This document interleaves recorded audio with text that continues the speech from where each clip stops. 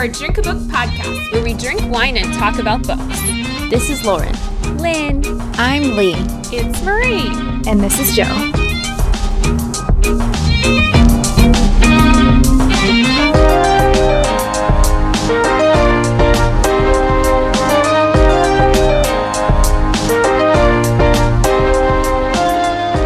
Hey everybody, we're back on Zoom for another book club episode.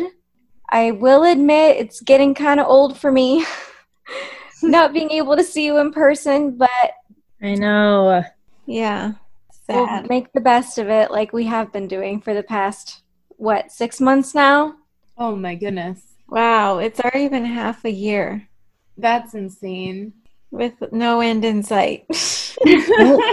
Yeah, Maybe in January. Yeah, But Oh, who knows? hopefully. that sounds awful. By the time this comes out, it will already be Oh, maybe. you're right. maybe we'll have a vaccine by then. God. Hey. So we're recording this at the end of August 29th of 2020. So just for your reference, think back to what it was like. Yes. Hopefully things are better by the time you're hearing this, but who knows, honestly. I have my very fitting wine glass that says, because distance learning. Oh, Nice. It's very big. It's like an extra large wine glass. A friend gave it to me during Teacher Appreciation Week last year, but just went back to school. It's that time of year, and most of us are back with kids, at least in some setting, even though it's not necessarily appropriate. But I've got my wine and my wine glass, so tonight it's all good. What are you drinking? Oh, I'm so glad you asked because I'm really excited about it. I'm drinking. So I recently went to Hocking Hills with my partner for like a outdoor social distanced vacation before the school year started. And we went to Hocking Hills Winery, and I brought home a bottle, and it is Rock House Red. It's like a sweet red. It's delicious. I was going to say, it looks very dark. I'm Mhm. assuming it would be sweet for you to be drinking Yes, that. it is sweet. And the Rock House was my favorite, like, nature site there. So I really wanted to get the wine because I really liked it. So, what are you drinking? Okay, so I had gotten a Riesling from my parents. They got it for me when they went to Wolf Creek a few weeks ago. Wolf Creek Winery, the winery at Wolf Creek. And then I opened it last night because I was like, well, I'm only going to drink like half of it for book club. So I'm going to open it Friday night instead of having it left over for like Sunday. That's smart. Except it's gone now. I had a little more than I intended last night. And then when we were just chatting before we recorded, I finished it. But good news, Aldi's had some of their fruit wine back in stock. Nice. I think it's like Pacific Vineyards from Burlwood Cellars at Aldi's, and it's the peach wine. It's slightly bubbly, and it's a little sweeter than I normally like, but you can taste the peachiness, and it's so good. Like, if you are at Aldi's and they have it, you should buy like 5 bottles because it's really good. So, Lauren, I'm drinking Aldi Sweet Watermelon How is it? of the same brand. How is It's it? so, full disclosure, I wanted peach, but they didn't have peach. So I had to settle for watermelon. The first sip, I was like, I don't know how I feel about this. But now that I'm like a glass in, I'm really liking it. So, I mean, I think I probably would prefer the peach, but like this is definitely drinkable in my opinion. Like do you feel like you're drinking like straight up like watermelon juice or like No, it's like subtle, I would say, but on the first sip, it was like, I don't know, I feel like it was more noticeable on the first sip, maybe just because I've never had any watermelon flavored wine before, and it was almost like a little like jarring, like I was like, I Yeah. don't know. But then once I got used to it, it just tastes a lot more subtle. I don't know if that even makes sense. If I've Well, just that like makes sense. had enough of it now that it just tastes good. Nice. I Really thought the want that. watermelon one sounded good or just interesting. Yeah, I would definitely I would say to go ahead and try it, but I definitely want to get the peach next time. I also have a wine from Aldi. Oh. It's the Winking Owl brand. I love Winking Owl. Yep. So I got this Sweet Red is what it's called. I And don't know if I've had that one. it's very grapey, I think, but it's really good. I like it. Nice. Oh, yum. I'm drinking Ava Grace. It's Ava Grace Vineyards, and it's a rosé. Oh, I like that bottle. Isn't it pretty? It's pretty. Yeah. Give me like Art Deco vibes. Yeah.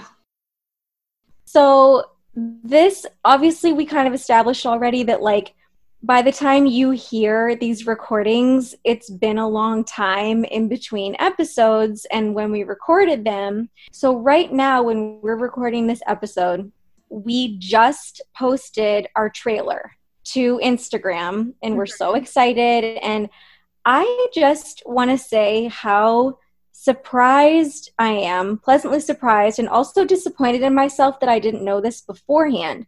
But since we've been like kind of publicizing ourselves on Instagram and promoting our trailer, I have learned about this amazing like Bookstagram community that I had no idea existed.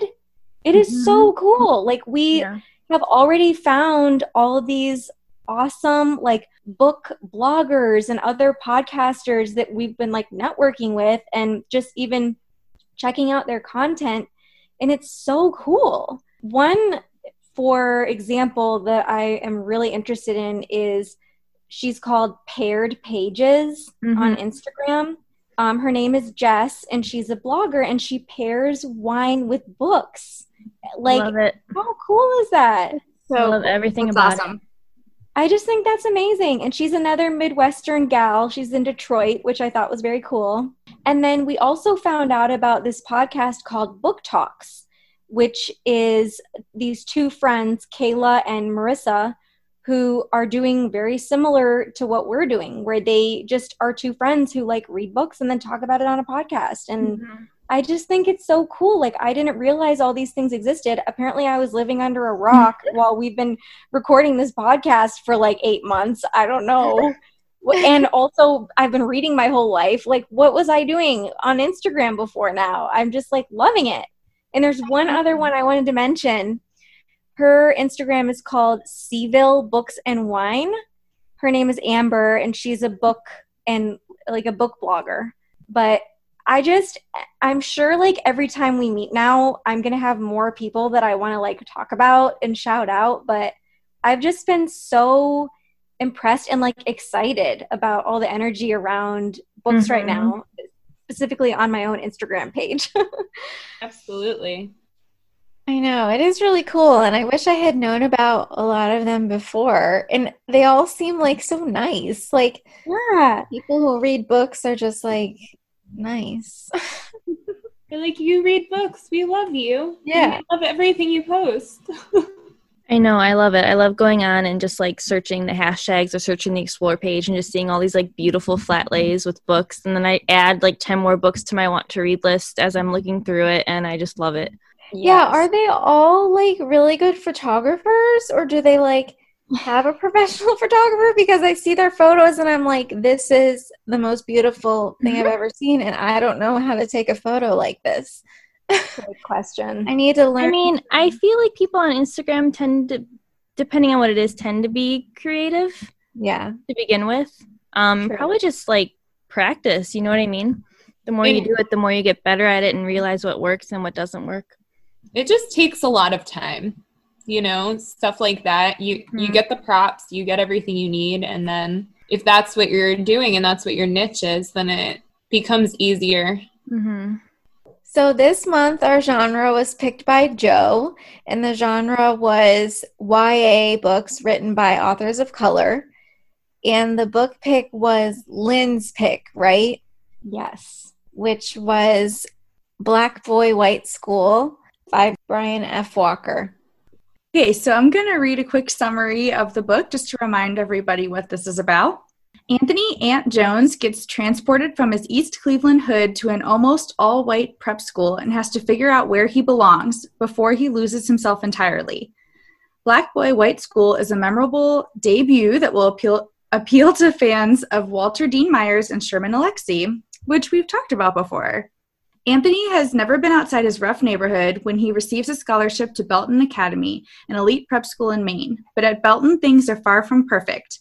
Everyone calls him Tony, assumes he's from Brooklyn, expects him to play basketball, and yet acts shocked when he fights back. As Anthony tries to adapt to a world that will never fully accept him, he's in for a rude awakening. Home is becoming a place where he no longer belongs. Anthony might find a way to survive at Belton, but what will it cost him? So, at this point, if you haven't read the book yet, spoiler alert, we're going to start talking about details, so just beware. Okay. On Goodreads, it has 3.82 stars with 625 ratings and 131 reviews, which is very good considering how many people have rated it and reviewed it. I have a 5-star review from Patricia W. She says, I didn't leave my family and go away to boarding school, but I related to this story as an African-American girl who bused to an all-white high school a few miles away from my lower-income, all-black neighborhood. I suspect children who go to their zoned schools in their own neighborhoods where they are in the minority will also relate. Because this is not about going away to school, it's about coming of age as a fish out of water in a sea of whiteness. I love that Ant never let go of who he was, but also was smart enough to be open to changes in his vantage point. The writing is crisp, and it sounds like it comes from the 15-year-old protagonist that is Ant, who endures the bumps and hard kicks of growing up a young black boy in America, entertaining and illuminating. I like that. Mm-hmm. Yeah, that was good. I mean, inaccurate, I think. Yeah. Mm-hmm. Okay, so as I was looking at the reviews, I did see one star, but when I read it, she mentioned how she rated it a 3 stars, so I was very confused. So I just threw that off the table, and I found a 2-star review to read. And this is from Isaac T. He says, I recently read the book Black Boy White School by Brian F. Walker. While I wouldn't say I disliked the book, I can't say I enjoyed reading it either. I think that many of the events occurring around Anthony, the main character, were short and not well described. This made it tough to grasp many aspects of the plot, making it harder to understand. Anthony was only well described at the very end of the book, making the earlier segments less interesting. I gave this book a 2 out of 5 due to the lack of description in the plot and protagonist.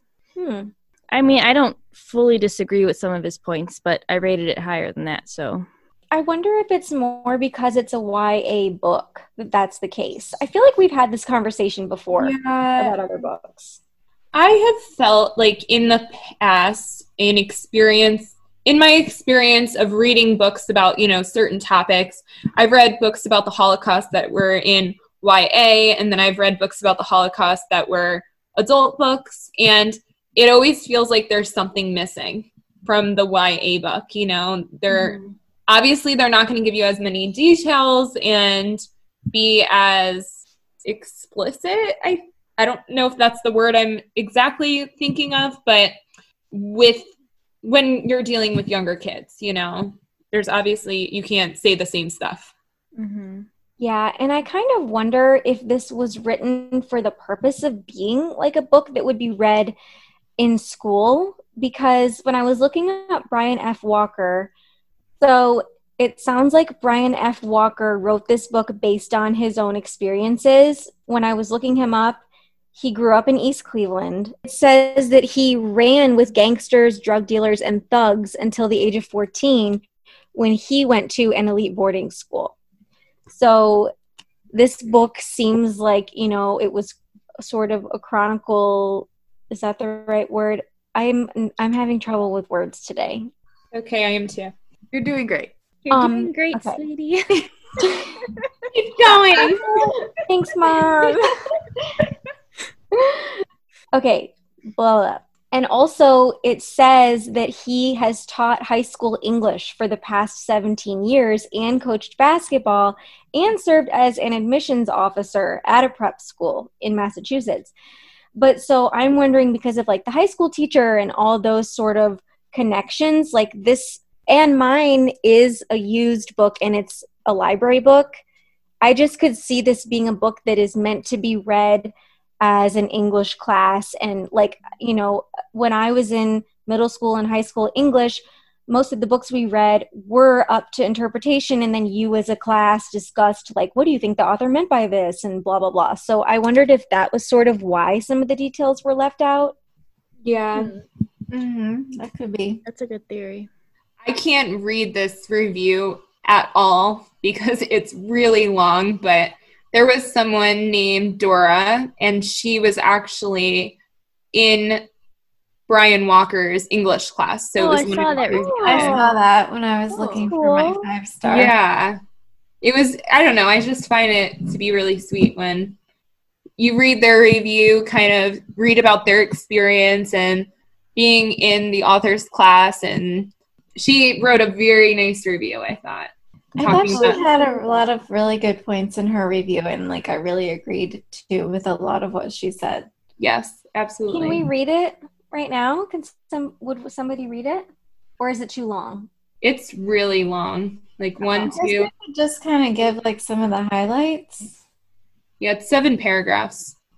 I'll read the first paragraph. So the first paragraph says, "This weekend I had the honor of reading the first novel of my favorite high school English teacher, Brian Walker, was one of the first person to teach me how to build an argument in a paper. I remember whenever I'd give an opinion about what we read, he'd shout, 'Where is the evidence?' and send us scrambling through our book to find a quotation. Brian always had such moving and insightful things to say about race, things that impacted me even as a naive, privileged white girl, and I've continued to think about as an adult, especially now that I married a Black man. This book is incredibly moving. It's written for a young adult audience, but there is enough subtle symbolism and important topics to be thought-provoking for adult readers. There's a lot of frightening adult themes, drugs, swears, and slurs, gun violence, etc., that could turn off some teachers and parents. But in my opinion, I think it was refreshing to have these very real facts of life, not sugar-coated. Trust kids. They can handle it." It just made me so intrigued in what she had to say. I wanted to hear. Yeah, it was very well written. So what did everyone think of the book? I really liked it. Yeah, I liked it a lot too. I gave it 4 stars. Same. So quick. Like, I started it kind of late because that's just who I am as a person. But it was so fast to get through. Yes. Like, before I knew it, I'd read like 50 pages. I was like, oh, okay. No, I finished it in like 2 days. Mm-hmm.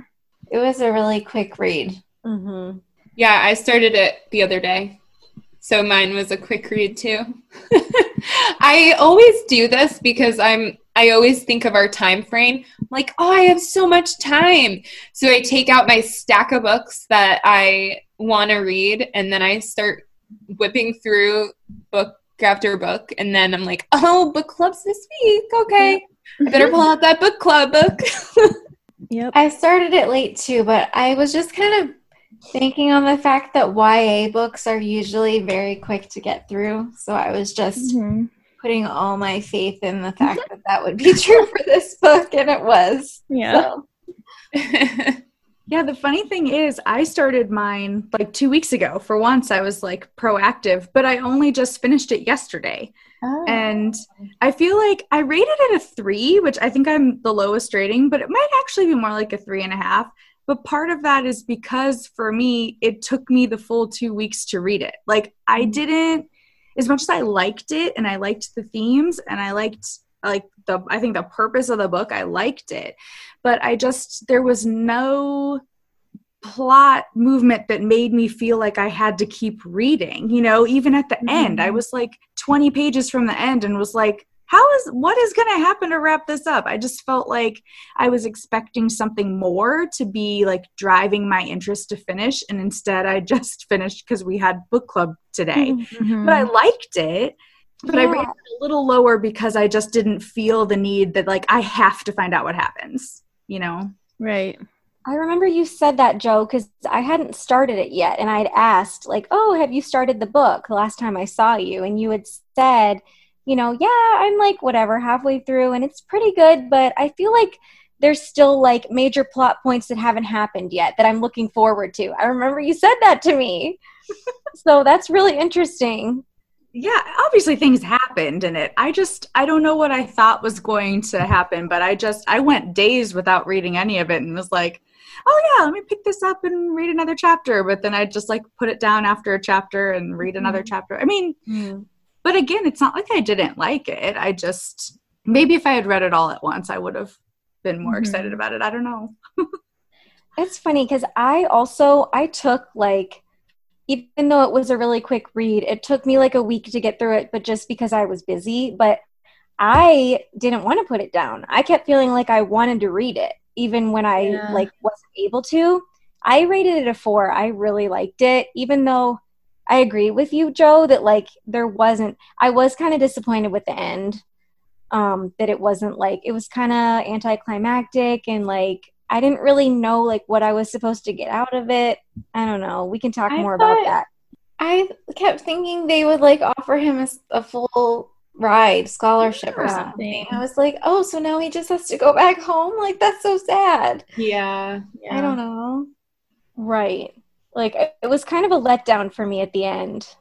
I felt like it had been building to something, and then it was just kind of like, oh, like nothing happened. But I feel like it was supposed to show like his speech as the ending. I did think was a good ending because it was showing like his growth and how he's gone through this whole like almost like an identity crisis and like, you know, conforming to the standards or expectations at Belton while trying to like preserve his own, like stay true to himself. And then by the end, he was like calling out the ways that the school was problematic. And I don't know, I felt like it kind of served to show like how his perspective had changed throughout the book. And I don't know if I'm like explaining this.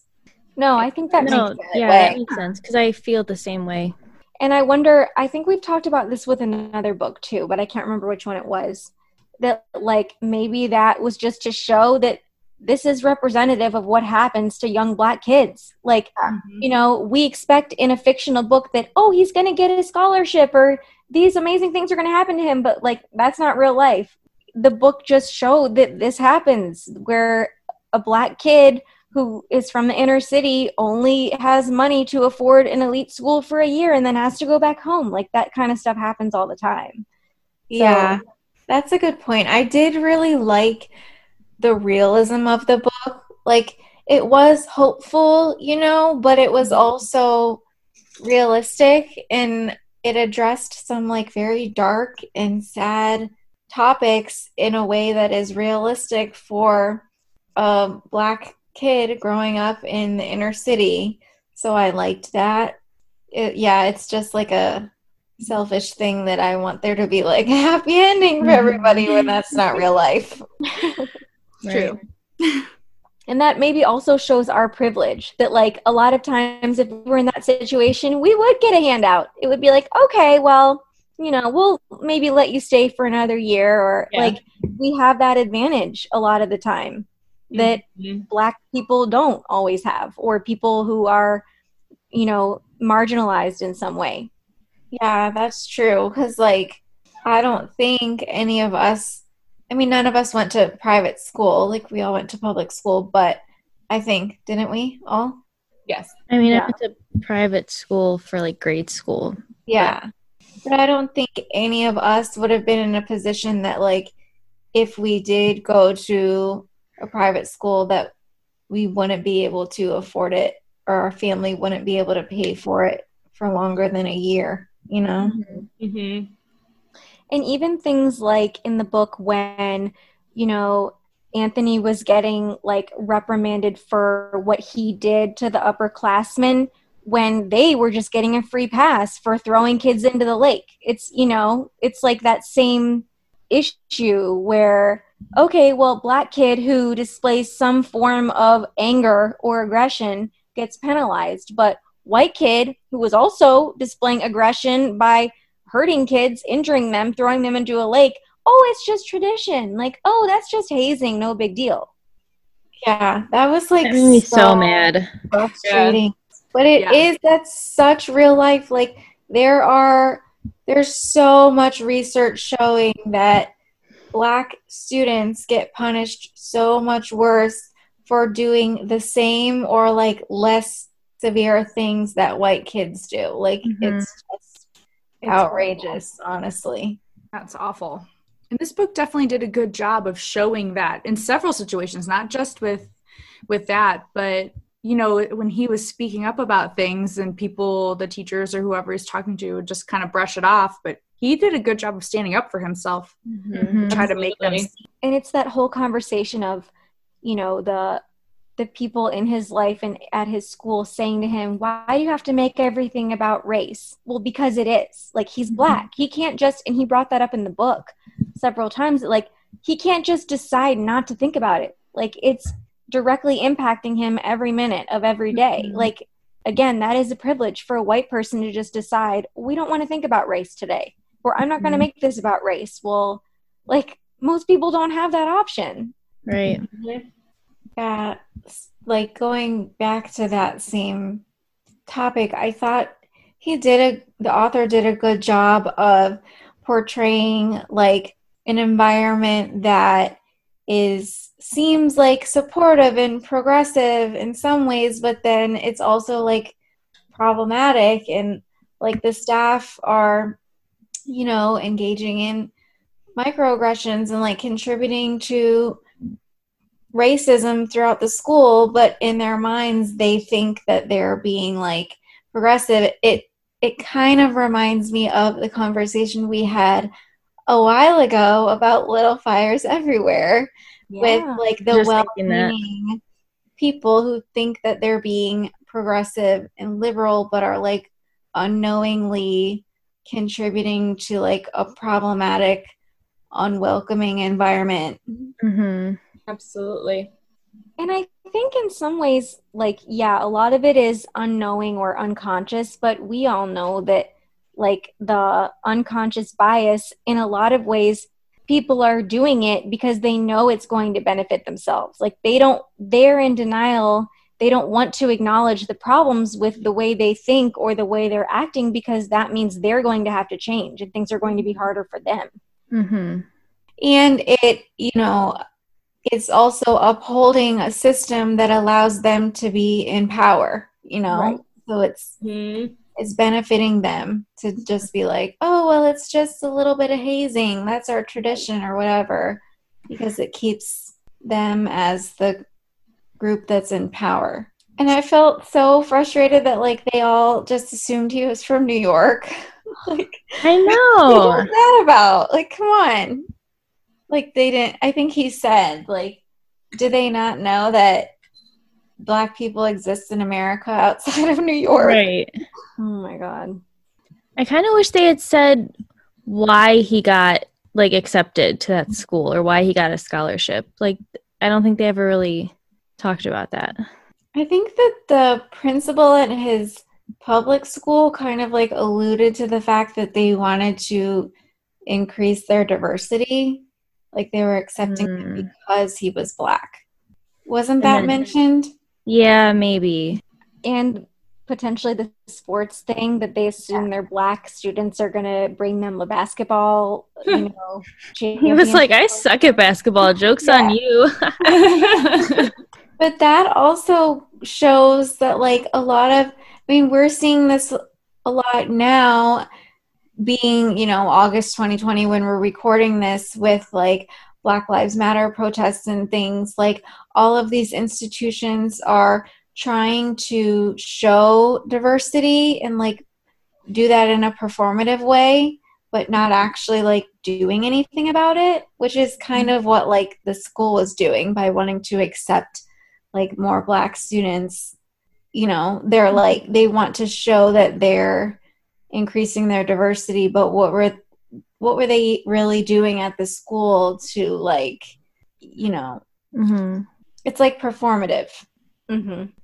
I actually took a note of something that Dora had written in her review that we were talking about earlier that I thought was a really good point of how the author did a really good job of portraying the diversity of like the Black students from each other and also like the white students from each other, like how even though like, you know, they have the same race, they all came from very different backgrounds, and how even like Anthony assumes that all the white kids have butlers and are like really rich, but then he learns throughout the book and his perspective changes that like actually there are diverse experiences of white people, like they're not all rich with butlers. And then we saw that with the Black students too, that they all had like diverse experiences.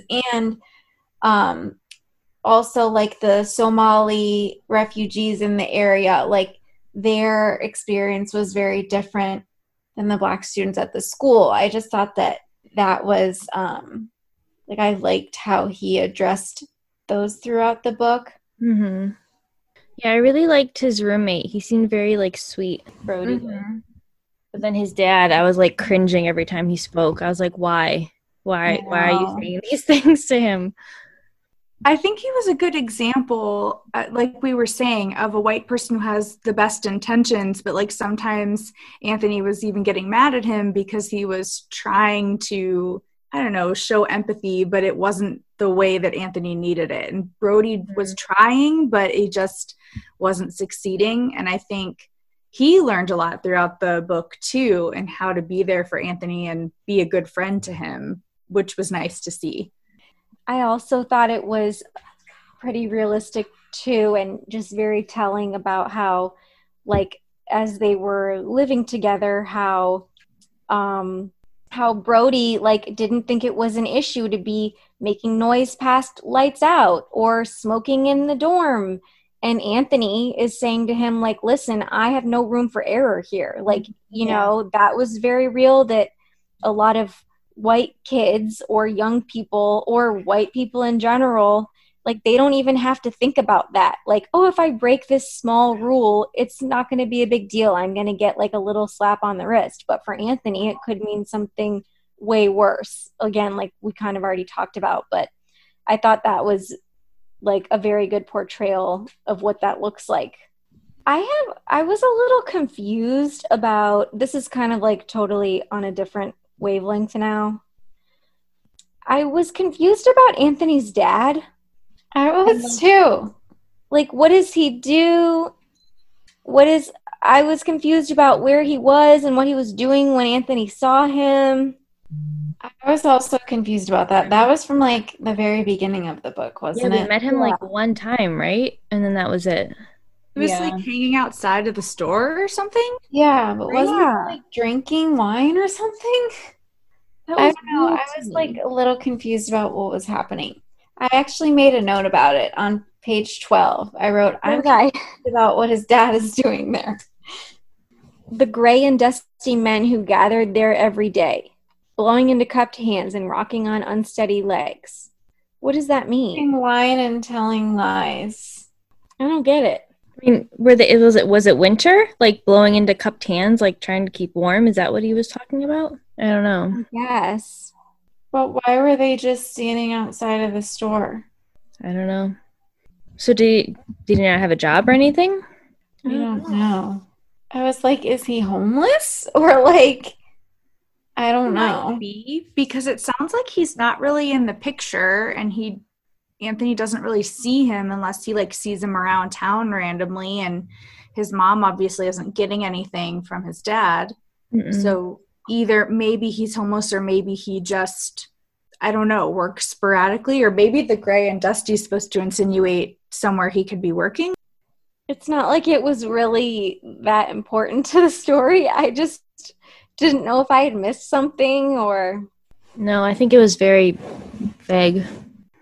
I liked how they talked about how Anthony and some of the other Black students like felt like they didn't fit in anymore in their original home, like after being at Belton for a while. Like I thought that part of the story was really interesting.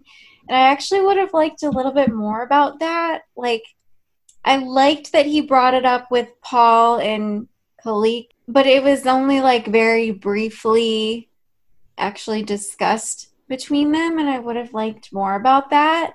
But I thought that was interesting, and it just like shows how, you know, spending a lot of time in an environment that has like a totally different culture can like really change you and your mindset. And then like I really felt for them that they kind of felt like they didn't belong in either place. And I did feel like that was relatable, you know, not from their specific experience, but just as like feeling like an outsider and that you don't belong.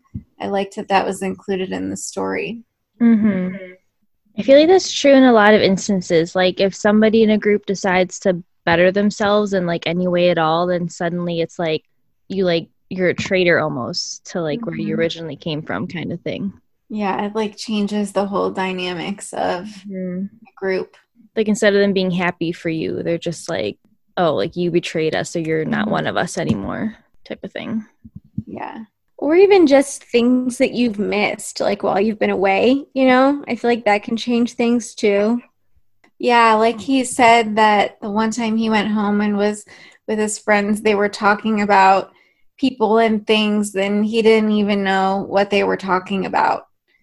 I liked that, though, when he was at home and he was feeling like he didn't fit in, that Floyd made a point to tell him that they were all, like, proud of him, though, and, like, wanted to see that if he ever wrote a book, you know, they'd be bragging that they know him. And, you know, even though obviously he doesn't fit in completely because he's missed all that stuff, it was nice to know that they did still, you know, care about him and want to see him do well. Yeah, that conversation between the two of them, like towards the end of the book, was really, really sweet.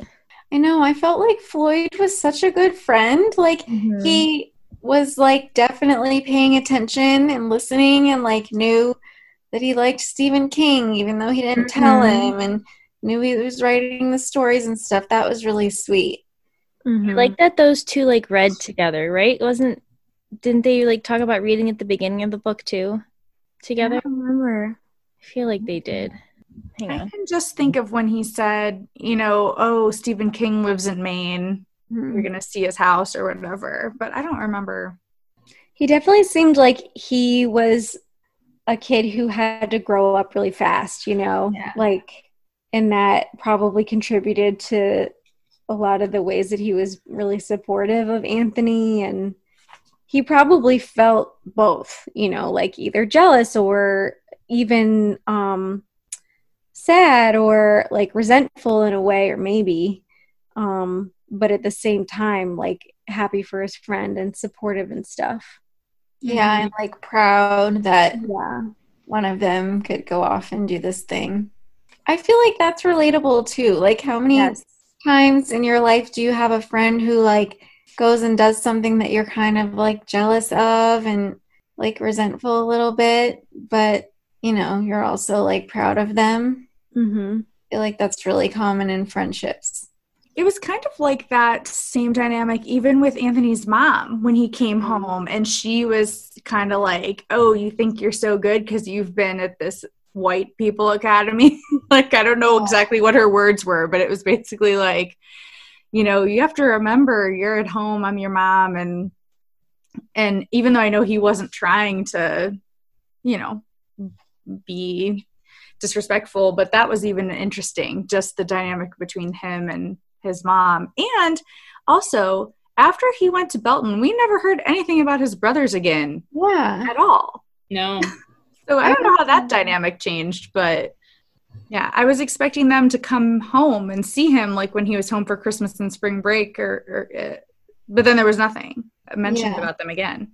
I don't know if it was supposed to kind of show just how he felt like isolated and like an outsider when he would come home, because like he like the first time he went home he was expecting like a surprise from his brothers and stuff, and then like they're never even there, and just kind of showed like his feeling of isolation and like distance from the culture he had been so ingrained in before. And that like life moved on without him, sort of. Did you find it, Lauren? No, apparently I just made it all up. So I think it was on page 18 I marked down, like when Floyd and Anthony were in class together towards the beginning. I found it very interesting and like that Floyd was making like derogatory remarks about their teacher. And in the moment, as I was reading it, I was like, yes, of course. Like this is, okay, so side note, I just read Good and Mad by Rebecca Traister. Finally, it was amazing. But she talks so much about how like within different marginalized groups, obviously there is still a layer of privilege. So like, for example, white women, even though we're marginalized for being women, we still have the privilege over Black people because we're white. And then Black males, even though they are marginalized because they're Black, they still have the privilege over women because they're male. And so I just like totally saw that in their comments where they're saying, like Floyd said, I got something for her mouth, got something for that juicy booty too. And then they kept talking about like sexual things and stuff. And it's just so true that, and I think you said this to me, Lee, one time, how like victims of marginalization are at times also perpetrators. Like it's just very interesting to me. Yeah, like what you just said about like Black men and white women, I think I might have heard it on Call Your Girlfriend, which, spoiler alert, I'm going to mention Call Your Girlfriend again later in this episode for another reason. But I feel like I heard them talking about that on their podcast one time, that like, you know, white women and Black men are an interesting group because they are both perpetrators and victims at the same time. And for some reason at the time that I heard that, it like blew my mind. Like it's obvious, but just the way that they had talked about it was like very enlightening to me. And it like changed my worldview. I don't know. But I do feel like we saw that in this book for sure, to your point. Yeah, and I don't even know if the author, I guess I don't really know what his intention was with that section because it was really short and then kind of moved on. But to me, that was like immediately what I took away from it. Not exactly the same, but that kind of makes me think of the part in the book when Ant was talking to the principal about the hazing. And he's like, oh, it's just something we do. Like, it's tradition. And then he's like, when you're an upperclassman, you'll have your chance. And it's just like that perpetuating cycle of like, being dicks to other people, basically. You know what I mean? And I mean, that just like rings true to modern times now where it's like, well, we had it bad, so the next generation should have it bad too. Like, we didn't get our college paid for, so why should you, etc. Exactly. Yeah, for sure. Like, don't these people have any empathy? Like, do they really forget that quickly? Like, why, if you had gone through the hazing experience, for example, like, what would make you, like, 2 years later be like, yeah, I want to do this to them, too? Right. I did like how the book showed, like, how impactful it can be to have a teacher or some sort of mentor who believes in you and gives you opportunities and just, like, listens to you and like, lets you use your voice, I guess, with Mr. Hawley. Is that how you say his name? Even though he was problematic, like he clearly believed in Anthony and wanted him to succeed. Yes, and like wanted to empower him, you know, which I liked. Yeah, I may or may not have teared up at the end. Just saying. Oh yeah, I did. That was sweet. Yeah, so sweet. So I even think at the end, not just with Mr. Hawley, because that was touching, but even like the other teachers and students that were all, sad to see Anthony go. And I don't even know if he realized how much of an impact he was maybe having on people. Mm-hmm. Just like, maybe those other people didn't realize the impact he had on them till he was leaving. And then they really showed their feelings to him more than maybe they had during the school year. That's true. Maybe it was more of I know he kept saying he felt like he was being ostracized at certain times during the year when he punched that upperclassman, and then at other times, but maybe it was just the case of an unreliable narrator where he's not actually realizing what the impact on everyone else is. Maybe they were kind of made aware of things and they thought of they thought of things differently after Ant. Mm-hmm. Yeah, that's true. It definitely seems like, at least with the staff, mm-hmm. definitely had an impact, even though he was kind of being punished or had consequences sometimes. He was still affecting them in a positive way. Yeah. I thought it was funny at the end when the one woman teacher, I was his favorite teacher or whatever, and to his mom, he was like, she wasn't my favorite teacher, she was weird.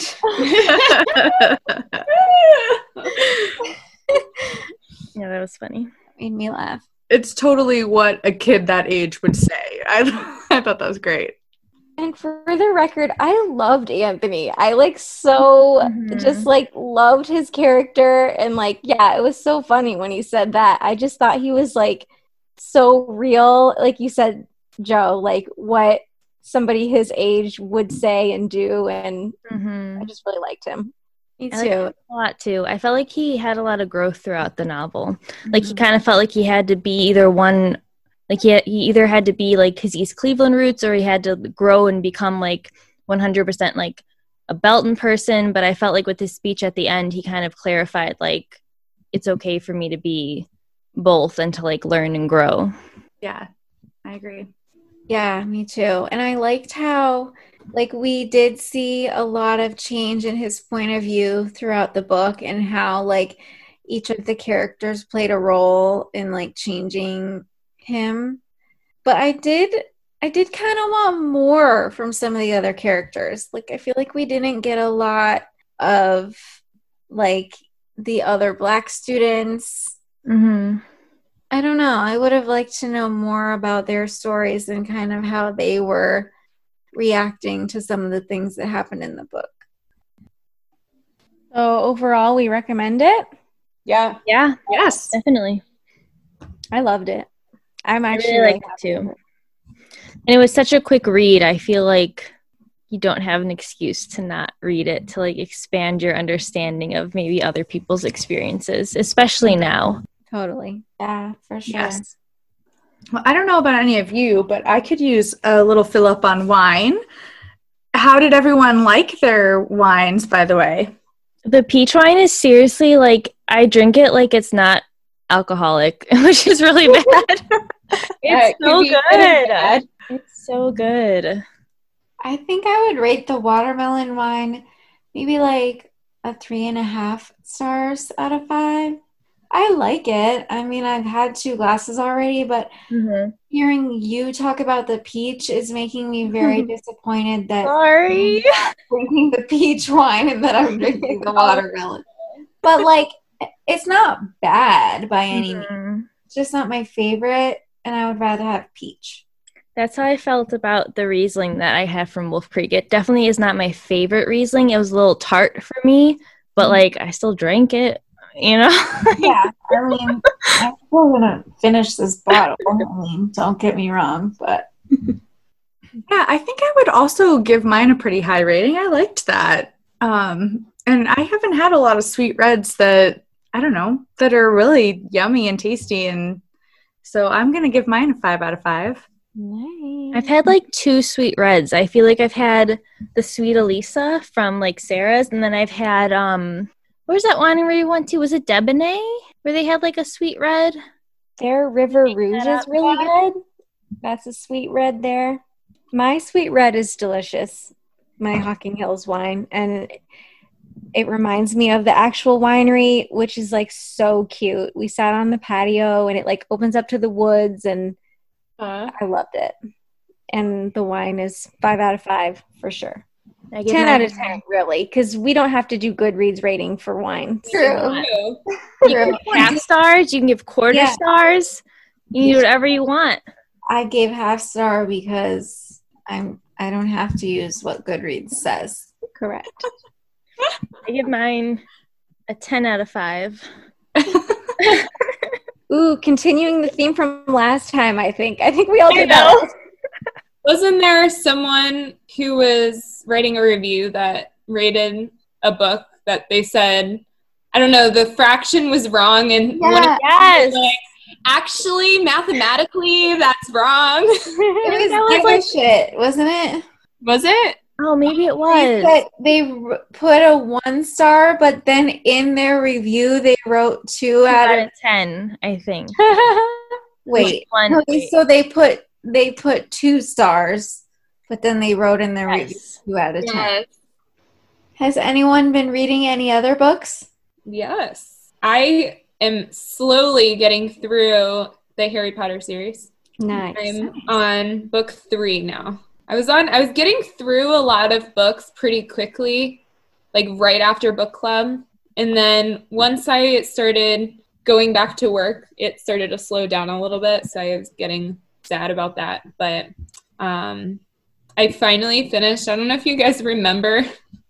There was a book that I was reading a long, long time ago. Like, I've been reading this book for 7 years. Not even.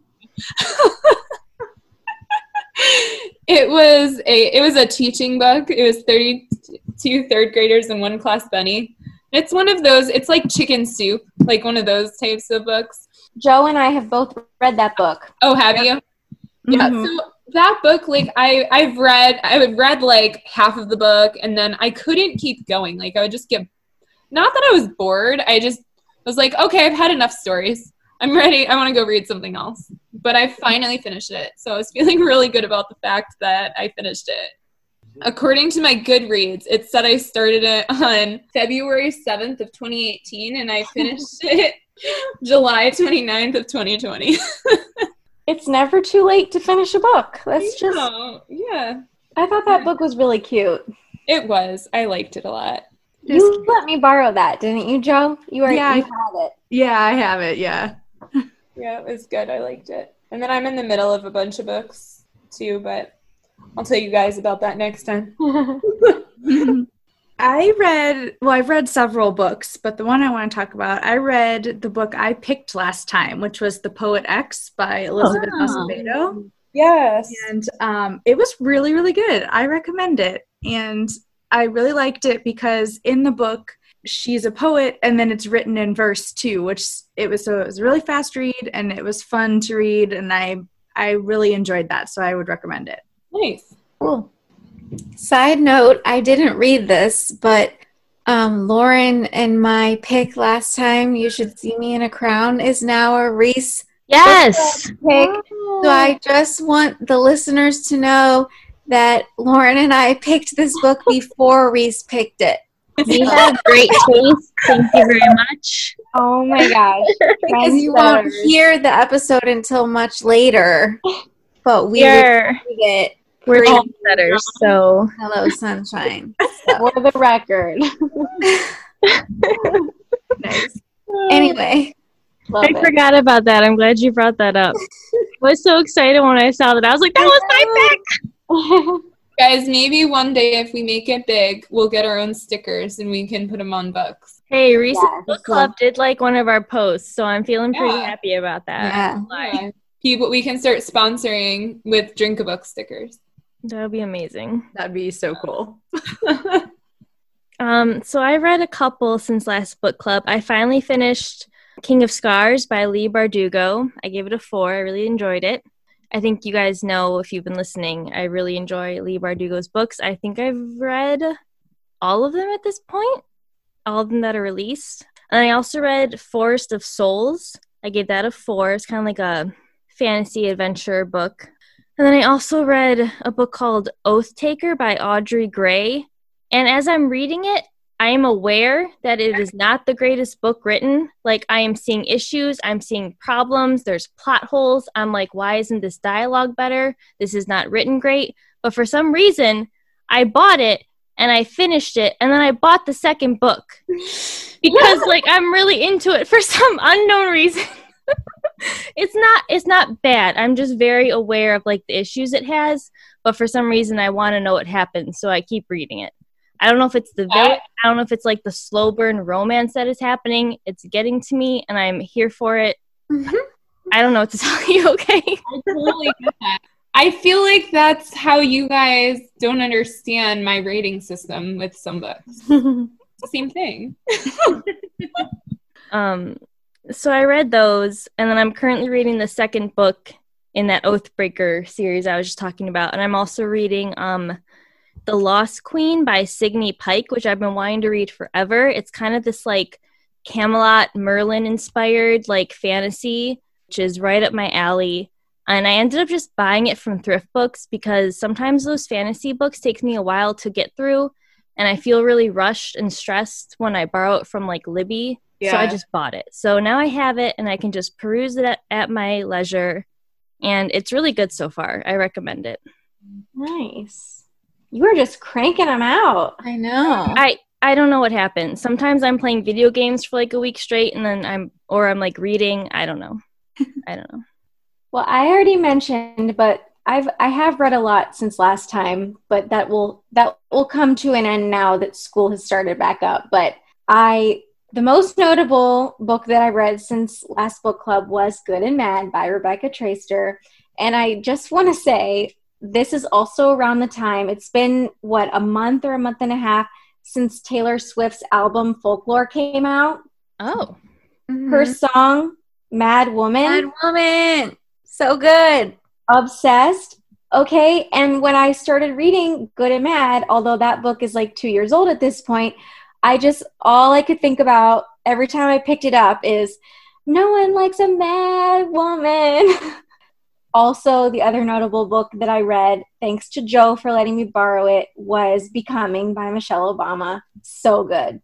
Loved it. Nice. Also, a lot of parallels in her book with Black Boy, White School, I found. Just her experience growing up in, a disadvantaged Black community or, majority Black community. I loved her book and I would highly recommend it. Nice. I'm glad you liked it.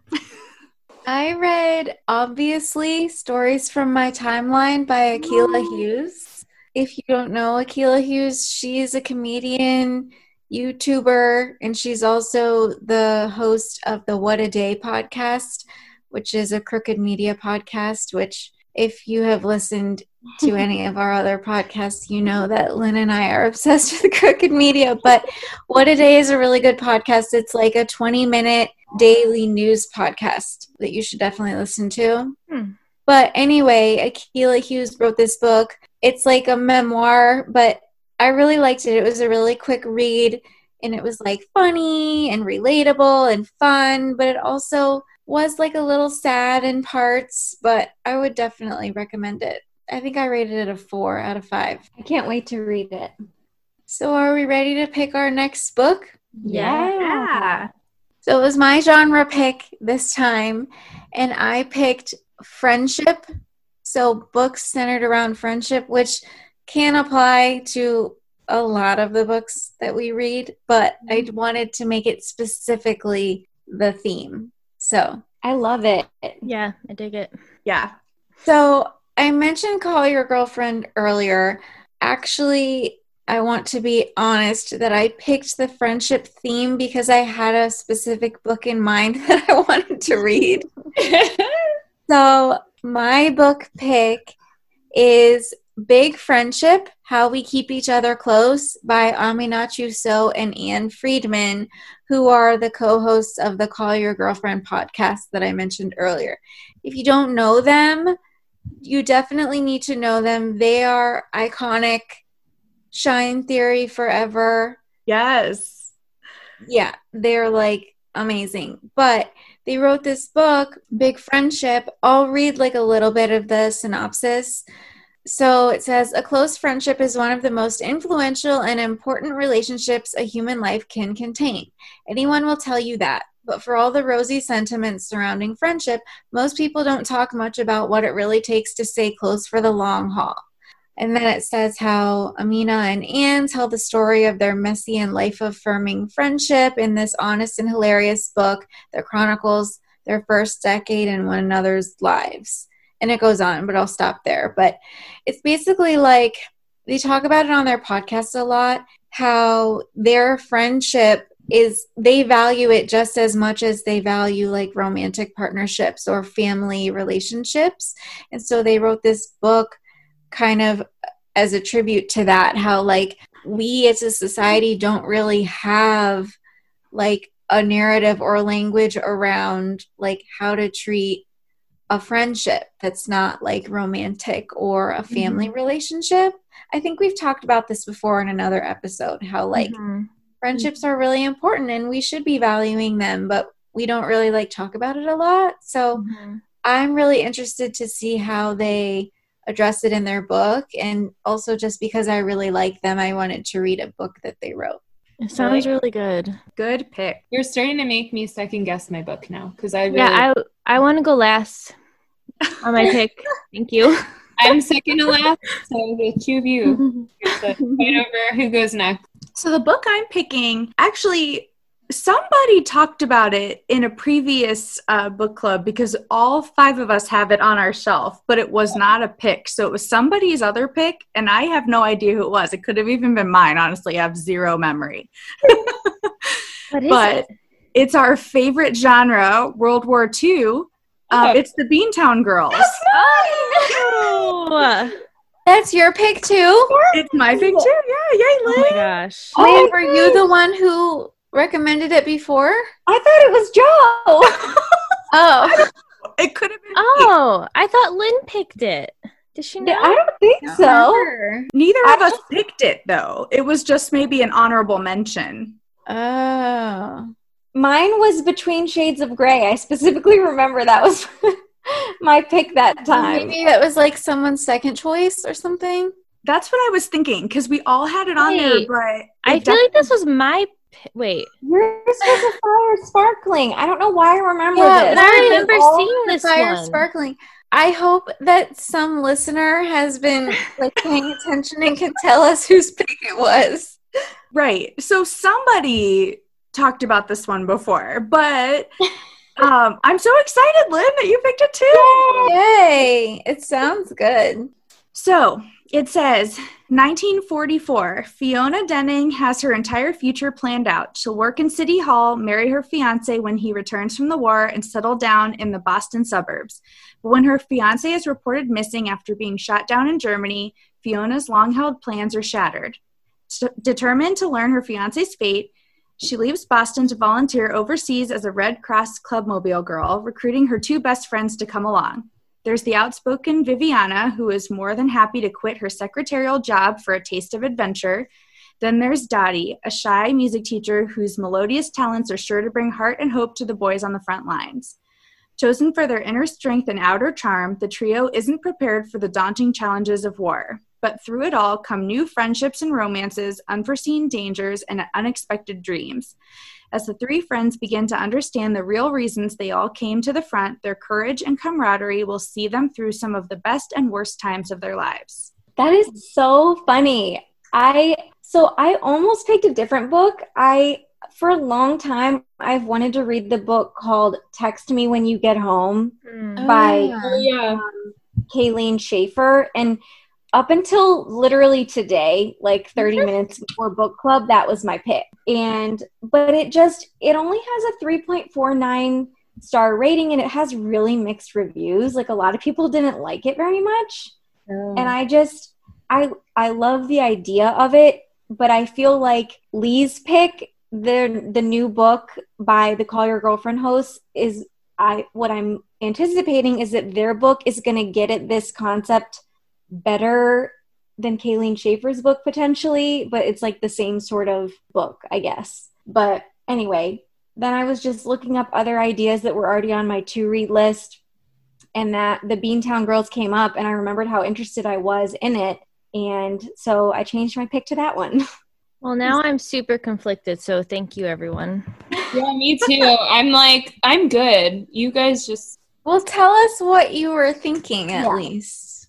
The first one I was thinking was Firefly Lane. And Joe, you have that on your want to read? Oh, I don't even remember what that's about. Oh, do I?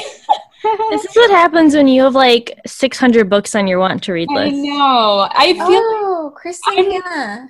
Yeah, I've never read a book by her, but I've seen a lot of people read her, and it's one of those authors that I'm like, I don't know how I feel. I don't know. I'm very conflicted. But then I was looking at, there was another book that kept coming up, and it was Swing Time by Zadie Smith. But then I wasn't sure how I felt about that one either. I feel like I probably have 100 friendship books on my want to read list. Wait, who's Swing Time by? Because I looked up Swing Time, and there is like a very risque looking novel, and I'm pretty sure that's not what you picked. It's yellow. Zadie Smith. Yeah, Zadie with a Z. Ah, it's 2 words, not one. Oh, yeah. Sorry. Firefly Lane is for anyone who ever drank Boone's Farm apple wine while listening to ABBA or Fleetwood Mac. And I'm like, yes, I don't know what Boone's apple wine is, but like Fleetwood Mac, I'm there. Like, give it to me. Yes, I know. That's actually what got me. I was like, oh. Well, I like Kristen Hanna. I have a whole bunch of books by her on my want to read. Do you? I don't think And I've have ever read heard The of her. Nightingale. It has good reviews. It has a 4.08 rating. All right. We'll just go with that one then. I'm so conflicted. I know, I am too. I'm just like, it's fine. We'll just... So my original pick was going to be Rules for Visiting by Jessica Francis Kane. But now that we've all been talking about all your great and awesome picks, I'm going to change mine. Oh, fuck. Why did you guys pick such good stuff? I don't know what to pick. Ooh, just side note though, Lauren, I love the cover on this. Wait, what was it called? Rules for Visiting. There's a lot of plants. I figured you would all appreciate it. Oh, yeah, I like the cover. Oh. It's cute. I just saw the author rated it and said, what are the rules for rating your own book? Mm, That's good. great. I think it sounds interesting. do you want me to pick it still? Well, what is your other thought? That I like I like the Beantown Girls and the Big Friendship better, potentially. Yeah. I almost did pick Right. Big Friendship, Lee, so don't feel bad about it because I really want to read that. It's already on my to-read list. Like, I do feel like that's such a, like, underrated, like, that's a conversation that's not happening. Yes. And it'd be very interesting to talk about it more. I agree. And in these scenarios, I feel like if my book gets picked and I'm the outlier again, I'm going to want to take it back and I'm going to want to say, no, we should do Lee's pick, not mine. Well, I will say, though, like, so Joe and Lynn and I are definitely familiar with the authors and their podcasts, but, like, if you don't know them and you're not familiar with them, because it is, like, kind of a memoir, too, I think, about their friendship, so I don't know If you would understand. have the same experience. Mm-hmm. I can binge the podcast. They're super likable, though. Yeah. They Like, might you be would- easy to relate Because to. I've read memoirs about people that, like, I didn't really know about, and I still enjoyed Mhm. the book. Like, we read Gabby. Yeah, This Is Just My Face. I really Yeah. liked that one. And I didn't know anything about her previously to read. Okay, I'm That's- picking Go with your gut. Big Friendship. That's what my gut is telling me right now. Yay! Let me also say that Unladylike Media have just recently, by the time this comes out, it won't be recent anymore. But they, like Lauren said, a lot of people aren't having this conversation about like friendships and stuff between women, especially. Mhm. Unladylike just did a 3-part series on how to live single, and 2 of those episodes touch on, and actually one of the co-authors of Big Friendship, Aminatu So, is interviewed on Unladylike about this exact concept, which is really cool. But Yeah, those were really good episodes, I I thought. want to listen now. Yeah, I know. need to listen to Yeah. those. do it. Are we ready? This is killing me. No, I'm nervous. Here I'm so scared. go.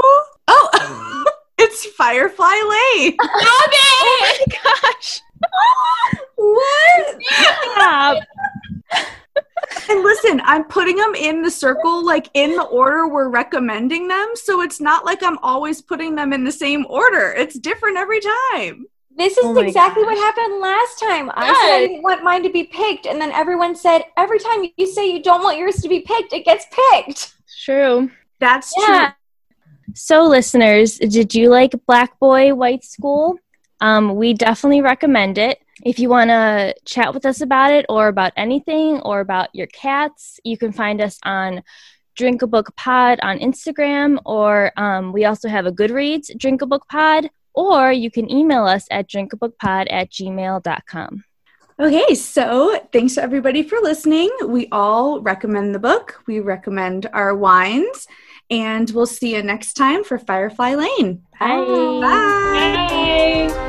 Here's to another book club. Cheers.